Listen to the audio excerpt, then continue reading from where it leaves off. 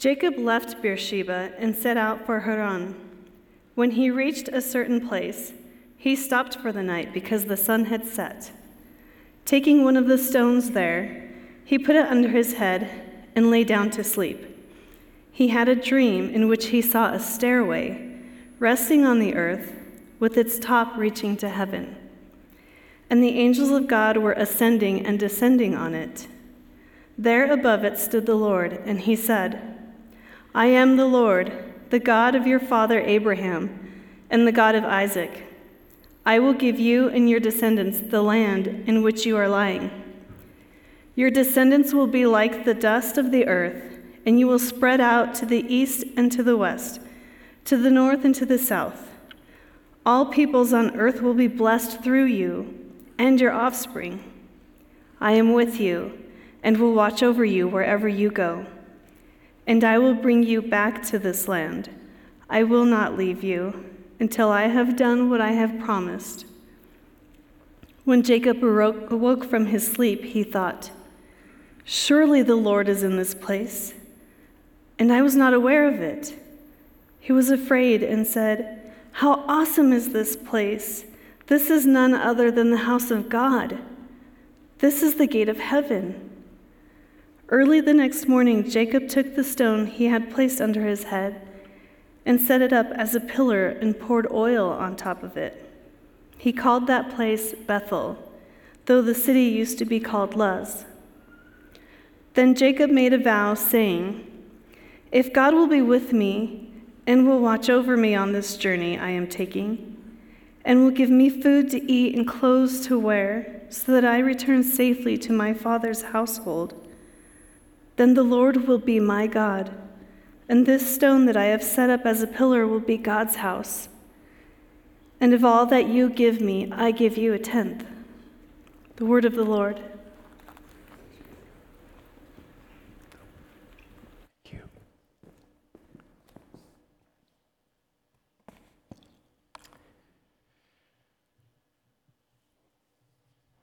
On this first Sunday of Lent, the Lord be with you.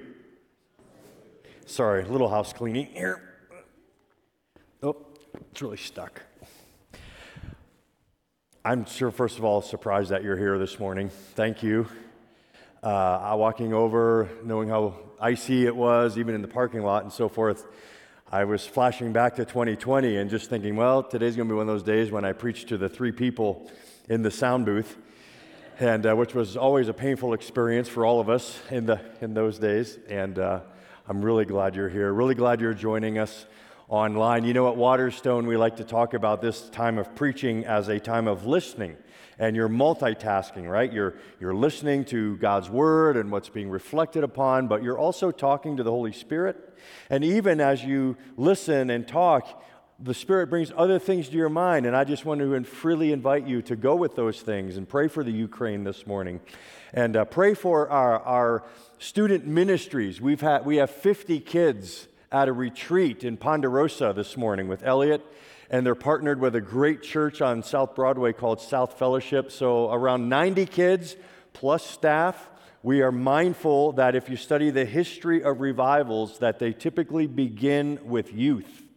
And so pray for revival. Pray for busted open hearts. Especially as they're meeting right now and having their final session together this morning. So pray for our youth and that God will really work in their hearts. So, sound good? Talk freely this morning with the Holy Spirit. Let's pray. Father, come, Holy Spirit, come. Send your Spirit among us to lift up Jesus Christ, and that we would see him, no matter how long we've walked with him, see him even more clearly today. We thank you for keeping us safe and warm on a cold, snowy day. We thank you for this snow, which we will drink in the dog days of August. We thank you for your provision. We thank you for the symbolic whiteness of snow, which reminds us of how we stand before you, totally clean, totally forgiven, totally right in your sight. Thank you, Jesus. Thank you. Come, Holy Spirit. Amen. Amen. Kate McHale Slaughterback, born 1893. She grew up to love wearing pants and working outdoors and shooting guns, which, as you can imagine, in 1893 really put her outside of social convention. She was fierce. She was married and divorced several times. She went on to become a trained nurse and, interestingly, a taxidermist. She was also, rumor has it, into the bootlegging trade. On October 28th, 1925, she was on her horse with her 3-year-old adopted son, Ernie, and she was traveling down to a lake near her farm in Hudson, Colorado. On the way, she heard these noises, and she assumed they were duck hunters because that was a common occurrence. She wanted to go say hi, but the noise was not duck hunters. She found herself in the midst of a migrating den of rattlesnakes. So she got off her horse, pushed the horse away along with Ernie on it, and she had her .22 rifle, and she emptied it at the snakes, which only made things worse. And so what she did was grab a nearby signpost that had fallen down, was rumored to have said, no hunting, and she started whirling and swinging and hitting. And 2 hours later, Kate had killed 140 rattlesnakes. This picture of which went viral in 1925, whatever that looked like, but it made her an international sensation. Did I mention she was a taxidermist? She took the skins and she made them into a dress, which is still on display at the Greeley Historical Museum. Kate McHale Slaughterback died in 1969 at the ripe old age of 75, and you can guess her epitaph, Rattlesnake Kate. Now, I heard about this story because our founding pastor, Nick Lillo, went down to the Denver Center for Performing Arts last week to see a play that's been written about her life by one of the founding members of a Colorado band named the Lumineers. And this play is about Kate trying to find a love that will last and her trying to forge a future for those like her who live on the outside of social convention. Welcome to the Genesis story. Now, I tell that story not because I love rattlesnakes. I hate rattlesnakes. And like you, I think I've had enough encounters with rattlesnakes. But for Kate, what that rattlesnake encounter became was what we all want, a defining moment. A moment in our lives when we know that we're seen, that we're known, that we're loved. None of us, we're not immune from this relentless compulsion to justify our existence. G.K. Chesterton, the great British journalist, put it this way: all people matter. You matter, I matter, but it's the hardest thing in theology to believe. So this morning, we are going to work with Rattlesnake Kate on our mattering. The Genesis stories, they answer the big questions in life. The first one is, where do we come from? And the Genesis answer is, God spoke the world and everything in it into existence. And then the next question that follows in our everyday reality is, what in the world's going on? And the Genesis answer is, well, we broke everything in the world, and that exists. And God, at that breaking moment, had a plan. And that plan was to call out one man. And from that one man and his wife, Sarah, his name, Abraham, to make a nation, an ancestry that would have a certain place of land in the world, but would grow as a nation in order to demonstrate to all nations God's life, God's love, and God's heart to all nations. He chose Abraham and he blessed them. And then Abraham passed that blessing on to his son Isaac and his wife Rebekah. And then today, we're going to see it pass to the third generation, this promise, this mission to the person of Jacob. Now, I'm particularly kind of fond of Jacob. I think Jacob is the closest thing to the 21st century post-Christian culture in which we live. If you want to understand a bit more about us, study Jacob. Why? Because Jacob had a lot of problems. Jacob lived with a tremendous amount of anxiety. I think he would fit very well into our culture. I think he would be one who begins to understand as an adult that you're going to need more than a cup of coffee from Atlas and a workout at Vasa to get through the stuff we have to get through. Jacob. And what we're going to see this morning is some of the how. He had an encounter with God that radically reoriented his life towards two ways of living that really transformed him. The encounter pushed him toward awe of God and allegiance. So the big idea of Jacob is he had an encounter with God that radically reoriented his life toward awe and towards allegiance. So let's go. You ready? The story of Jacob. It begins in the womb, a particularly crowded womb. He's a twin. And Isaac and Rebekah, after a season of infertility, Rebekah conceived, and she had these twins in her womb. But even early on, she knew something really, really different was going on, because the twins were jostling and jostling and jostling. And I love the way the text, I think it's in Genesis 25, it says, she needed to go inquire of the Lord about this. And as the Lord usually did with those who were in the Messianic line, he talked to them directly. And he told Rebekah, you do have twins in there, but it's more than boys. You have two nations in your womb, which, stepping out of the story, is still going on today, fighting, the jostling. And God told Rebekah about these twins. The older will serve the younger. Okay, it goes on. They're born. And Esau comes out first. That's the oldest.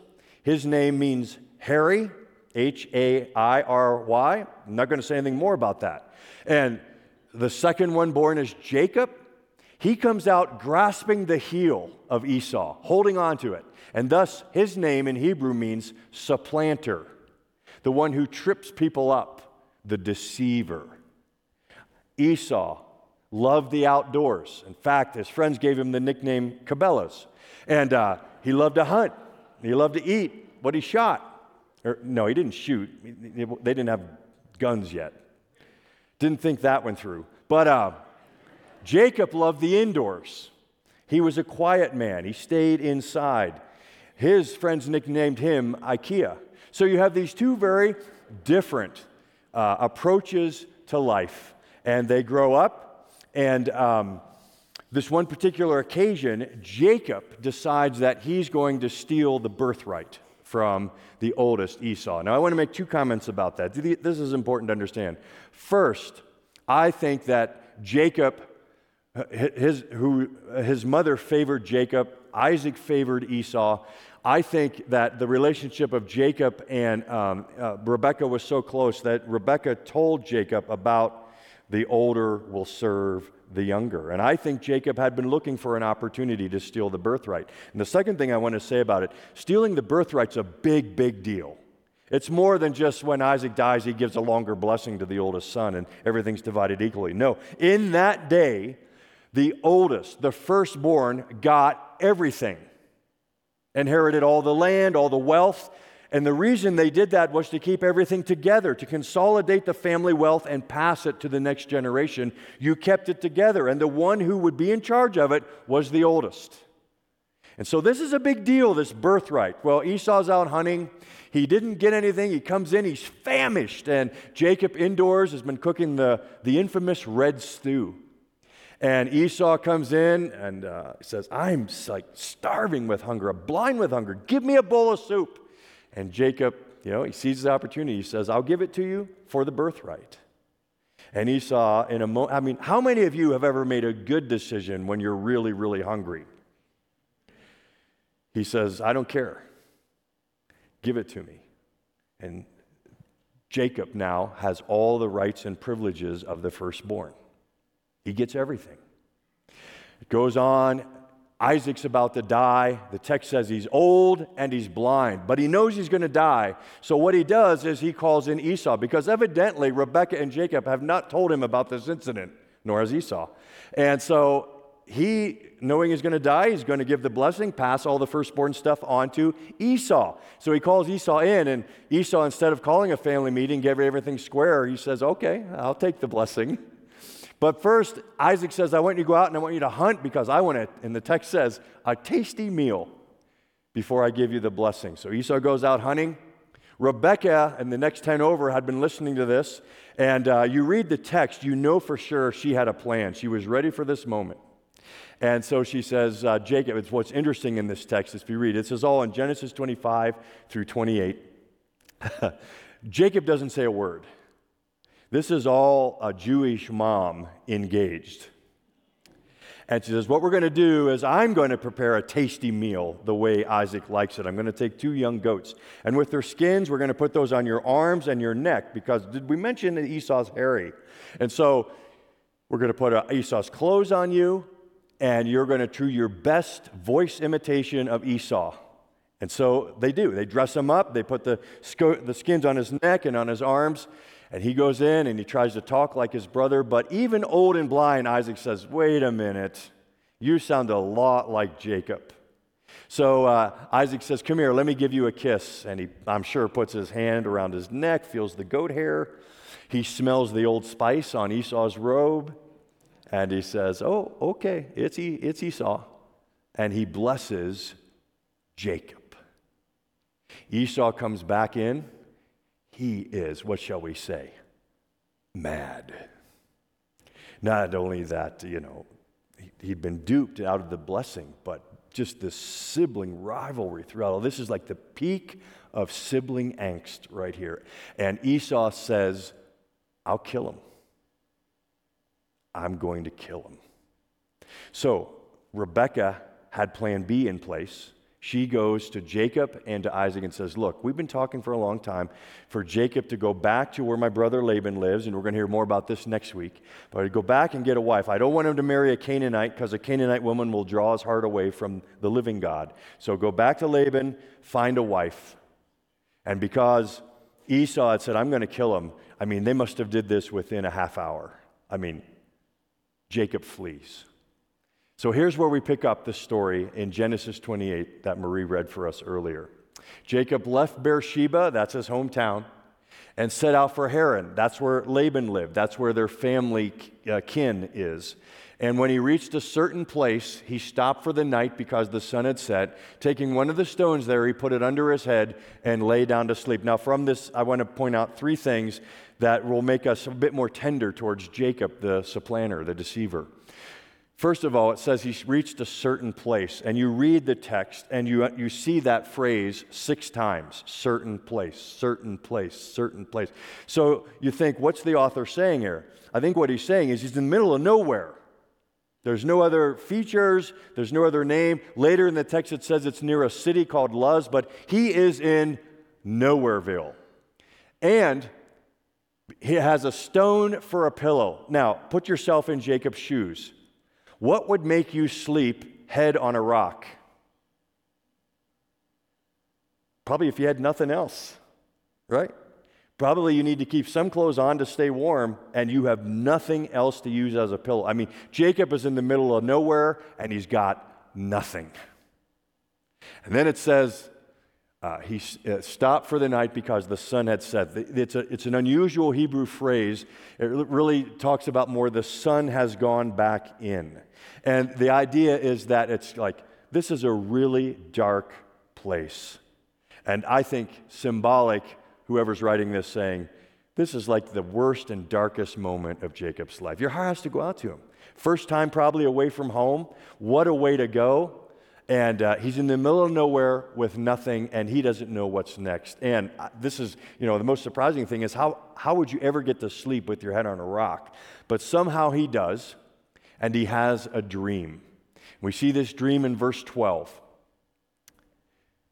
He had a dream in which he saw a stairway resting on the earth with its top reaching to the heaven.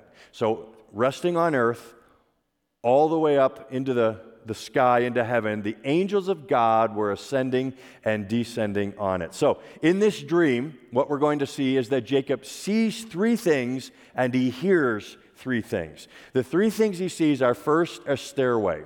Interestingly, this is the only time in the First Testament written in Hebrew that this word is used. It's the only time. And so linguistic scholars have traced its etymology, where it comes from, to the Akkadian kind of worldview and religion.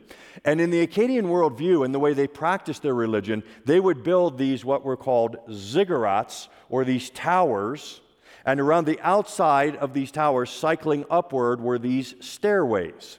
And in their religion, the way that you worked yourself into God's favor and had relationship with Him is you climbed these stairways and get to the top, and hopefully you meet with God. That's the word.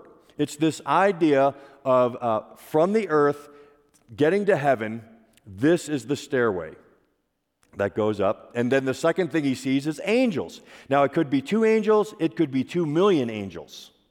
We don't know. But on the staircase, there's angels. Now, I want to tell you a couple things about angels. You know this, but we often forget. That, first of all, seeing an angel is a very scary experience in the Scriptures. Hallmark cards and Hallmark movies aside. C.S. Lewis was quaint when he said, whenever angels appeared in the Scripture, they always had to say, "Fear not." And people never had to say, "Who are you?" They were massively glorious, majestic creatures.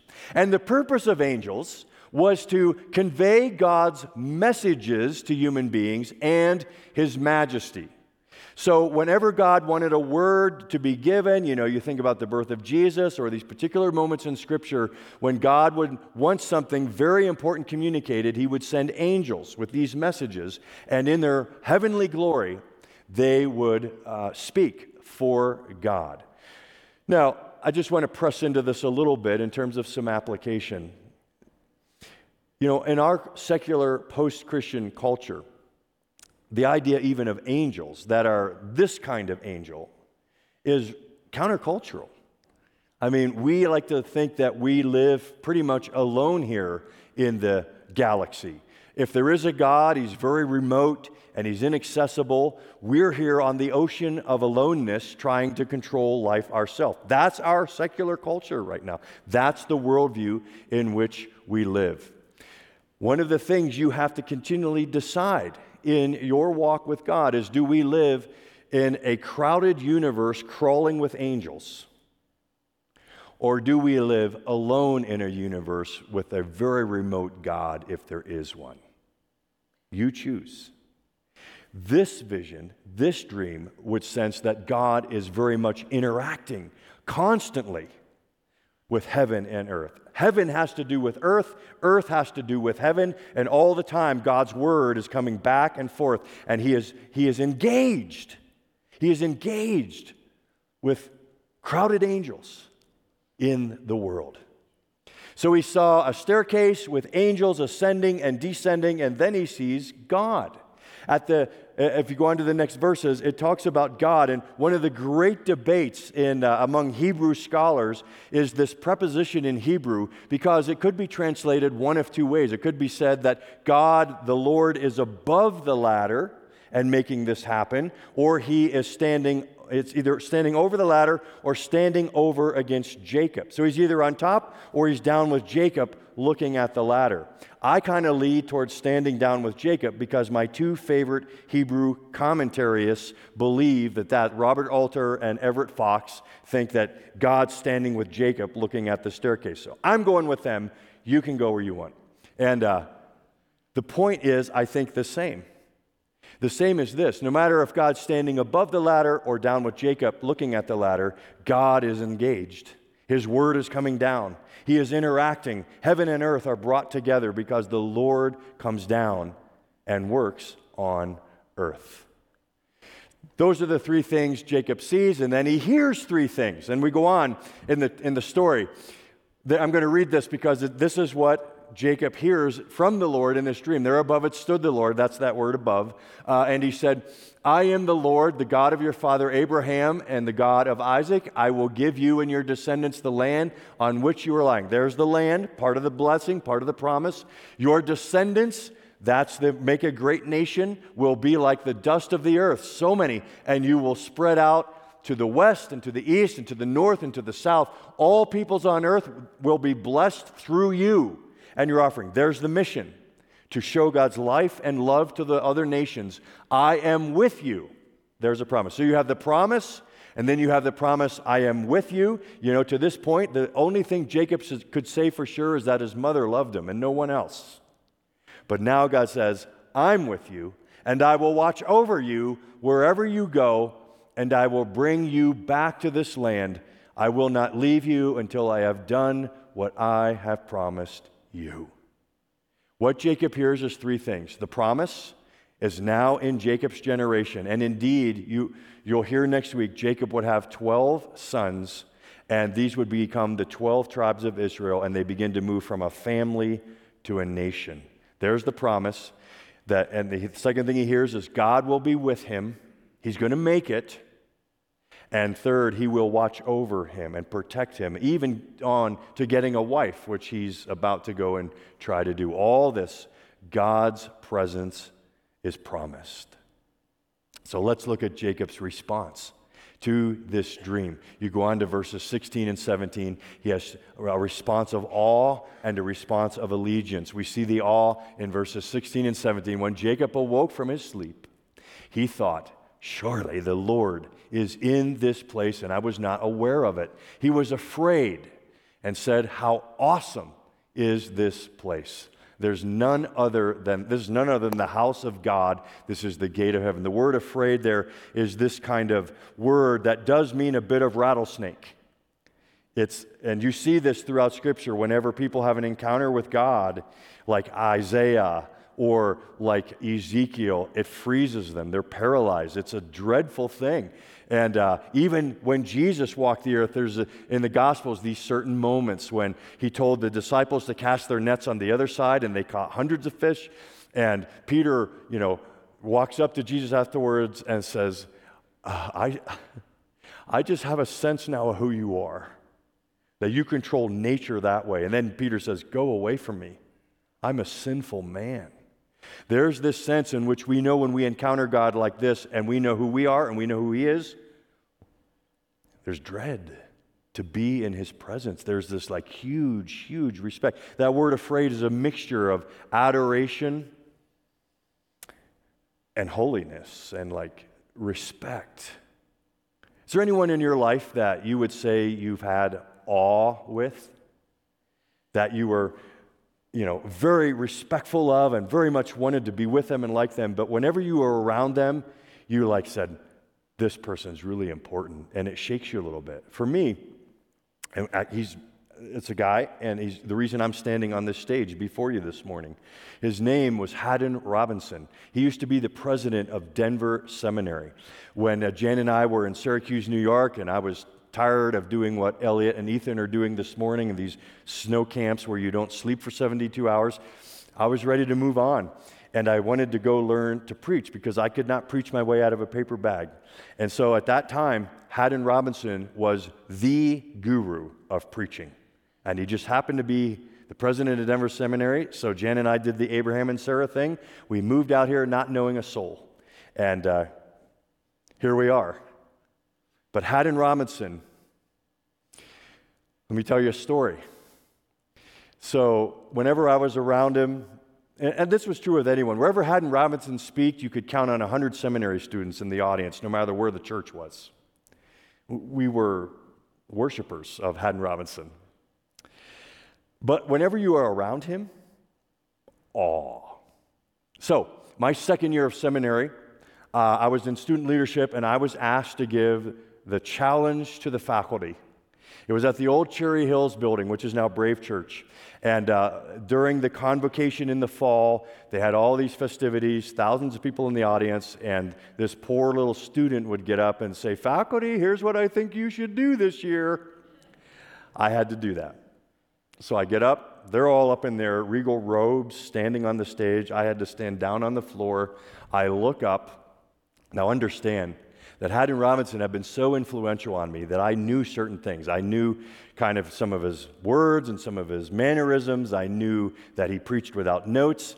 I knew, all these things that if you're going to be a good preacher, you do it like Haddon does it. And so I worked, and I knew this at the end of the spring semester. I worked all summer on a 5-minute message, 5 minutes, every day. Every day. I get up there, I look up, and I see Haddon Robinson. And for the life of me, I cannot remember a single word that I prepared. It was the most humiliating moment of my life. I had to walk back to my seat. Fortunately, I had stuck a copy of the speech in my Bible, grabbed it, walked up. Haddon Robinson's head just went.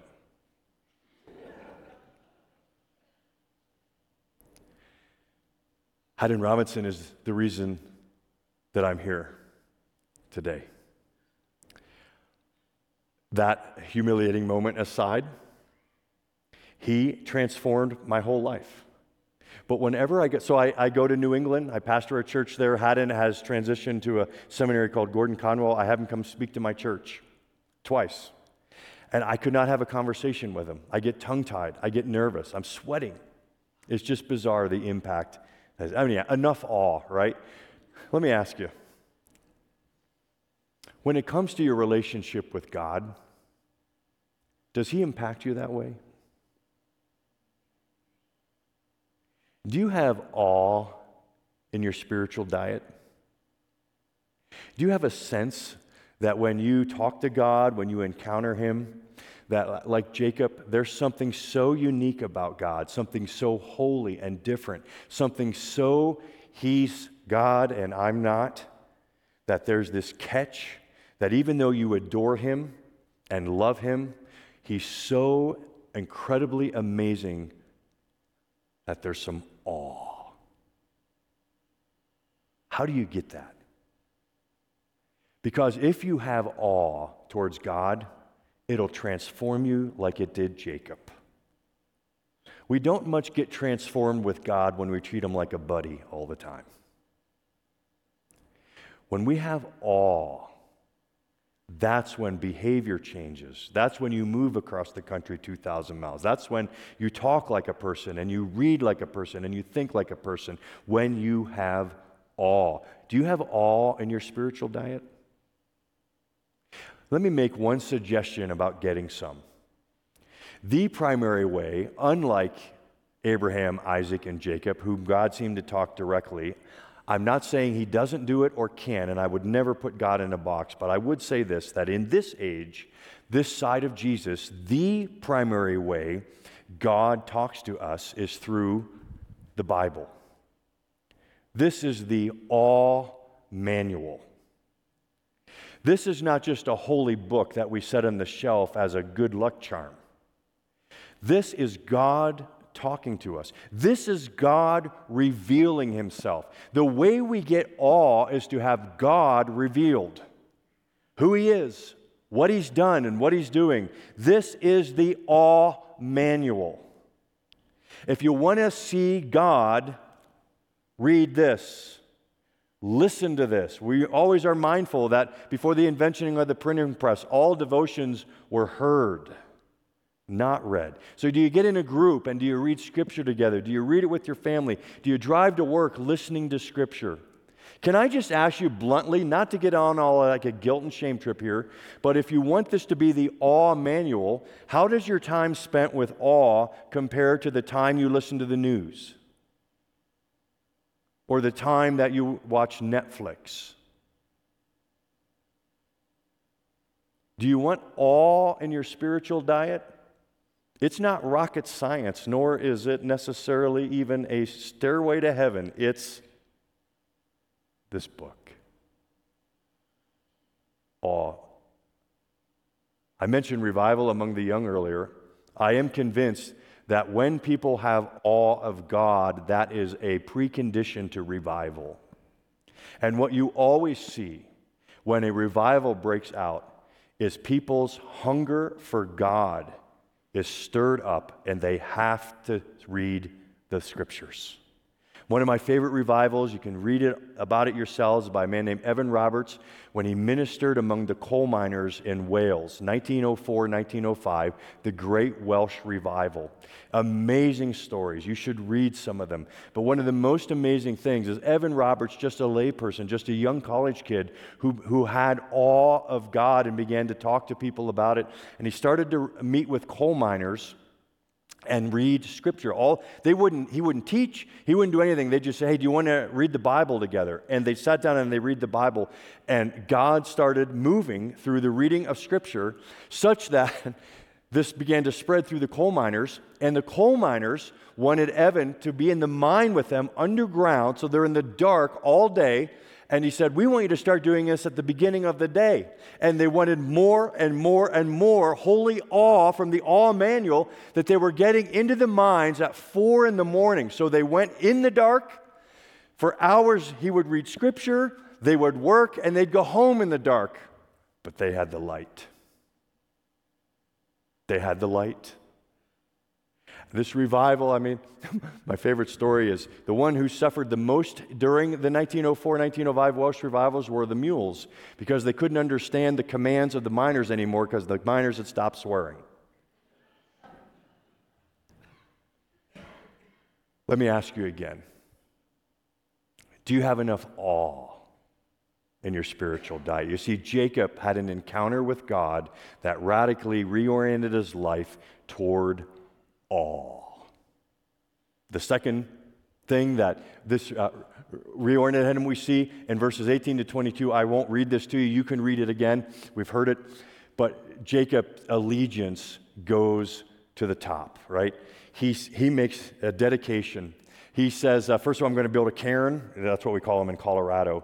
He took the stone that he slept on, he poured oil over it, which in that day was a way to just mark things and say, man, this is a moment. This is where I met God. I'm going to call this Bethel. This is the house of God. And he poured oil over the rock, and he marked the moment. Now, I want to say two quick things about that kind of dedication. First, what we often call that in our tradition, especially at the very beginning of a spiritual journey, is baptism. We practice baptism by immersion as the way to begin when you've had an encounter with Jesus and you see him for who he is and you want to follow him the rest of your day.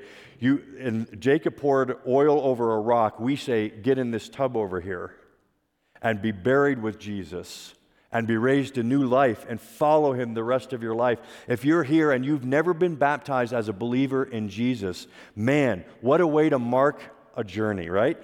We would encourage you and invite you to be baptized, to completely identify with Jesus, and to publicly proclaim to this church and to the world that you're going to walk with him the rest of your life. We're having a baptism on Easter Sunday. Man, it's going to be awesome. We're already pumped up on Easter Sunday, but baptizing people? So if you're here and you want to be baptized and mark your journey like Jacob marked with oil on a rock, please, out in the hub and the info barrel, you can sign up to talk about baptism. The other thing I want to encourage you is a form of spiritual discipline. The way that we mark moments can also be, as we go on in life, through an ancient practice called journaling. Have you ever heard of journaling before? Journaling is just like daily or weekly, or I kind of do it like quarterly and go down to the Sacred Heart Retreat House in Sedalia, and I'll sit for a couple hours and just recap the last few months, and I'm writing things. Lord, here's what I've learned, here's what you've done, here's what's happened in my life. You're capturing your journey. But what I found is that, so I've been journaling pretty much since I started in ministry. Even in high school, I was journaling and just writing things down that I thought God was doing. You go back to those now, like 40 years later, and what do you see? You see moments when oil was poured on a rock. You see moments when, man, this is like terrible, but then 5 years later, you look back on it and say, oh, wow, Lord, what have you done? You look back 30 years later, say, oh, my goodness, he was with me. Look at this now. Journaling. So, Jacob had an encounter with God, and it radically reoriented his life toward awe and towards allegiance. By the way, as you read there, Jacob was still Jacob. Did you catch the word if in his Lord, if you really do this promise, then I'll tithe. I'll give you money. You know, all this stuff. Let me just say quickly, we don't have time to trace this too much. It's never really a good idea to use the word if with God when it comes to your allegiance, right? Just get rid of that and do the obedient thing. Now, that's the story of Jacob. An encounter with God radically reoriented his life towards awe and allegiance. Two takeaways that I want in our hearts as we come to the table of the Lord in a few minutes. First, for those of you who, like Jacob, and I know there's some here, I know there's some watching, who find themselves, like Jacob, in a certain place, right? Feeling alone, struggling, like one of the hardest places in your life. We get to those places, and it's really hard to see. Not all of us get a vision of a staircase, right? That God's interacting with the world all the time. Sometimes God can seem so remote, so silent, we feel like we're all alone. I want to encourage you this morning, as we talked about with the journaling, to keep walking. Keep going.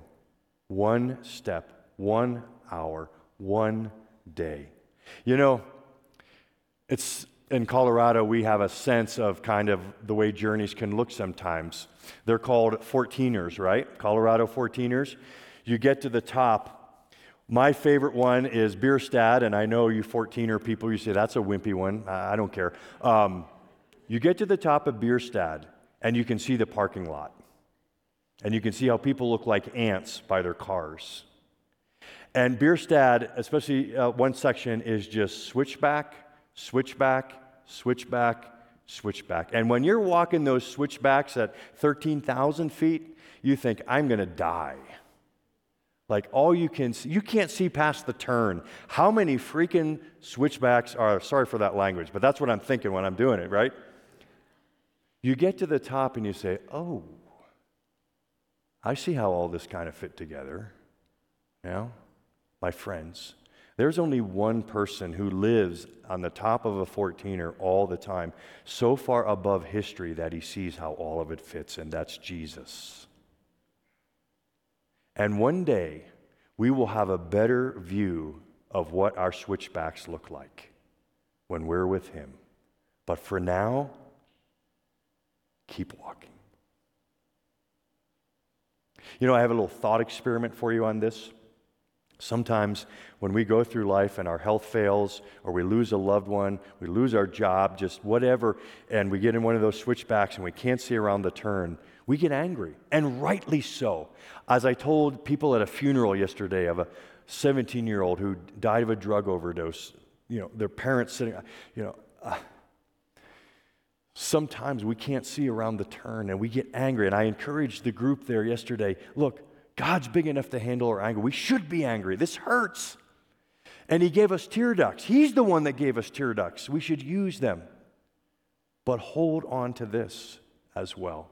That same anger, you know why we get angry, right? We get angry because we know that God has infinite love and infinite power and he could have done something. We know it. And we get angry. And that anger is presumption that God is powerful and loving.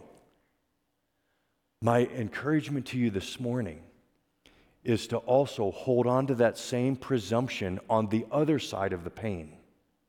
That even on the other side of the pain, we can know that God is loving and powerful. Hold on. Hold on. One day, we'll be on top of the 14er with Jesus. And we will see a better view. Trust him before the pain. Trust him after the pain. Last thing I would say, if you're in a certain place, hold on. The last thing I would say is God's not going to give up on you. I mean, Jacob, man, he was a character. He cheated his brother. he deceived his father, and he was just a struggler in life, full of problems and anxiety. And yet, God did not give up on Jacob. He came to him when he was asleep. He came to him after all these mistakes he'd made, and he was suffering the consequences of his own choices. God came to Jacob. And I'm telling you, that grace is what makes Christianity different than any other religion, right? Every other religion, you do have to walk the staircase. The 10 Commandments, the 5 pillars of Islam, the Eightfold Path of the Buddha. You are walking upstairs and you hope you're good enough to get to the top and meet with God. Christianity says, no, it doesn't work like that. God comes down and he meets us where we are. He gives us grace and he says, I will never quit on you. Now, the question is, how can a holy God do that? How can he remain holy and still engage with sinners? Glad you asked. This story reappears in the New Testament in John chapter 1. A guy named Philip, who would become one of the 12 disciples, he meets Jesus, and he's so taken by him that he neighbors. The awe leads to neighboring. And he goes to his buddy Nathanael, and he says, Nathanael, I've met Messiah. He's Jesus of Nazareth. And Nathanael says, Nazareth? Can anything good come out of Nazareth? It's like West Virginia. Or, sorry if you're from West Virginia, but it's like, like nothing can come out of there. I grew up in Pennsylvania, so there's context there. And Philip says, come and see. Come and see. So they meet, and Philip says, Jesus, here's Nathanael. Nathanael, here's Jesus. And Jesus says to Nathanael, wow, you are an honest man. It's like no guile in you. You're the opposite of Jacob. And Nathanael says, how do you know me? And Jesus says, well, I saw you before this encounter sitting under that fig tree. Now, we don't know what Nathanael was doing under the fig tree. But whatever it was, it was so private that when Jesus said, I saw you there, it took away all intellectual doubts from Nathanael about who Jesus is. And then at the end of that encounter, we read these words from Jesus. You believe because I told you I saw you under the fig tree, you will see greater things than that. Very truly, I tell you, you will see what? Heaven open and the angels of God ascending and descending. There's the preposition, on the Son of Man. Not to, not going up, on the Son of Man. In other words, Jesus' point, I'm the staircase. I'm the gateway to heaven. You believe in me, you will know God. I'm the way. Folks, sometimes it's hard to believe in God, and we wrestle with doubts, but I'm convinced that we can often see God as our creator. Sometimes it's hard to understand if there's a heaven or hell, but I think most of the time we can be convinced there's a heaven or a hell. Folks, I think sometimes that, even the whole virgin birth of Jesus and that from the womb he was ruling the world, wow, that's like incredible. But the hardest thing to believe in this world is that we matter. That we're more than just a cog in the machinery of the universe, that we're more than just a sack of flesh and blood in the mass of humanity, that we're more than just a pixel on the screen of history. We matter. But that's the hardest thing in theology to believe, and that's why Jesus says, I'm the staircase, I've come down. He says it this way in Hebrews 12, verse 2. He said, fixing our eyes on Jesus, the pioneer and perfecter of our faith, for the joy set before him, he endured the cross, scorning its shame, and sat down at the right hand of the throne of God. Listen, Jesus was on that cross, and he said, on the one hand, it's death, my death. On the other hand, it's the joy of seeing my people walk in forgiveness. What shall I choose? He chose you.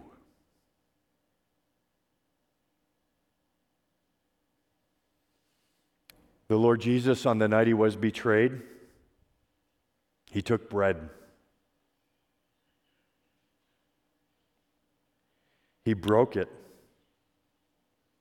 And he said, "This is my body broken for you. As often as you eat this bread, remember me."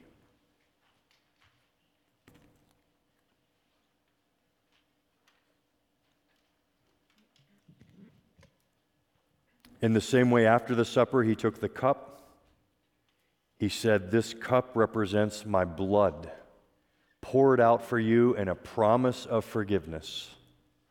As often as you drink it, remember me."